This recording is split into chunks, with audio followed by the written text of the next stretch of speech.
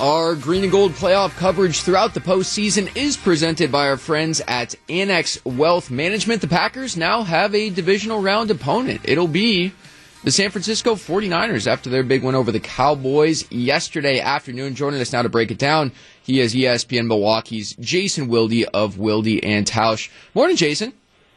Good morning, everyone. How are you? We are doing spectacular. I think we're going to get more sleep this week, Jason, than the Packers coaching staff. What is going to keep them up at night about this San Francisco 49ers team?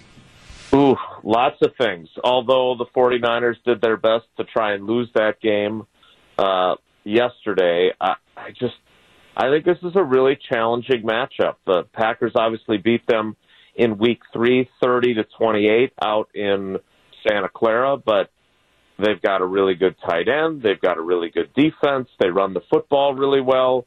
There are definitely some challenges here. This is the sixth-seeded team that comes to Green Bay after beating Dallas yesterday, but I don't think they're the sixth-best team in the NFC. This should be a really interesting matchup on Saturday night. Jason, we've been talking a lot about how Dallas blew that game against the Niners yesterday, but then I checked the San Francisco Chronicle webpage this morning, and through their eyes, it's like, hey, the Niners were lucky to win that game despite Dallas trying to hand it back to San Francisco.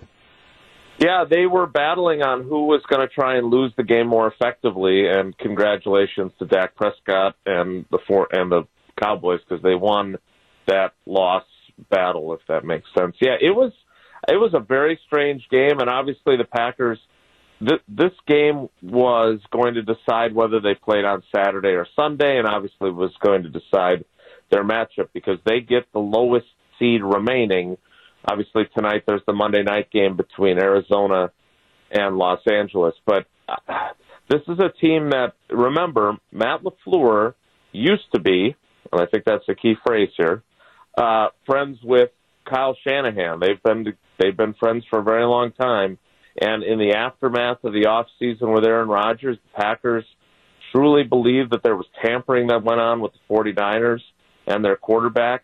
And that friendship has turned icy ever since.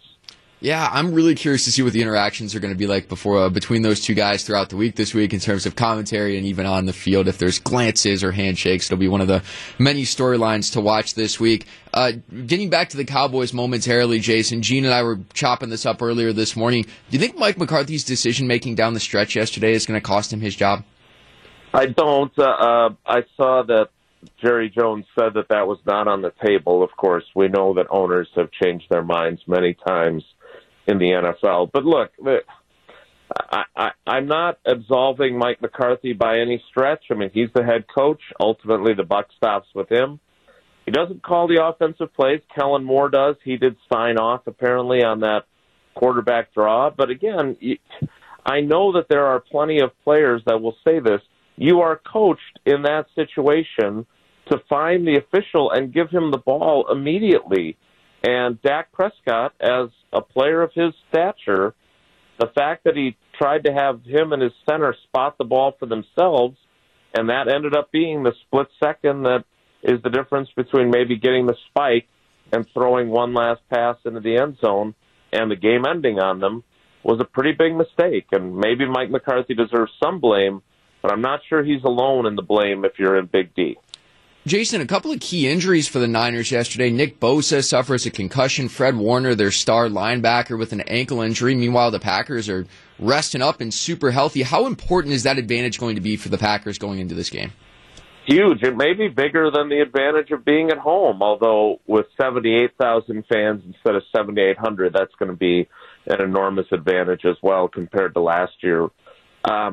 Look, the short week does not help the 49ers, obviously. This game being on Saturday night, that's one fewer day for Warner to get healthy. That's one fewer day for Bosa to clear the concussion protocol. We saw how much that defense missed both of those guys down the stretch of that game. But it's the playoffs, and guys push through a lot of things. The concussion protocol is in place for a reason, but I would expect both those guys to be on the field on Saturday night.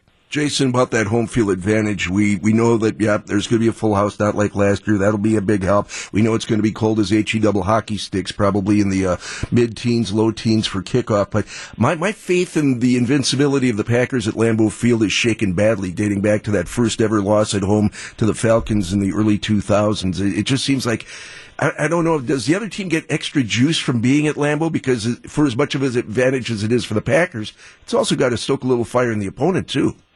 Yeah, it's crazy. I think they were 10-0 at Lambeau before that 2002 game, and they're 7-6 in the playoffs since then. I mean, there's been a lot of disappointments in Packers playoff history during my career covering them, and some of them have definitely been at Lambeau. I think the Packers would prefer it to be even colder than it's forecasted to be. But again, last year, yes, they had home field, but Rodgers talked about this. Davante Adams talked about this. It just wasn't the same, and I do think that 78,000 people are going to have a huge impact, at least this week. We'll see if they advance and who they would play at home again in the NFC Championship game. It's not like they've written their ticket to Los Angeles or wherever the Super Bowl ends up being played, but it is a huge advantage. I do think their bigger advantage, though, as Brian kind of pointed out, is while everyone else is losing guys from playoff games, the Packers are getting a bunch of guys back from injury. Last thing for you, Jason, real quick. We saw some spectacular quarterback play on Super Wildcard Weekend. Mahomes, Allen, Brady. How much motivation does Aaron Rodgers derive from seeing other guys succeed to prove, like, I'm still the MVP of the damn league, man? Yeah, I think, and yes, your guy, Josh Allen, was fantastic. I'll just say this.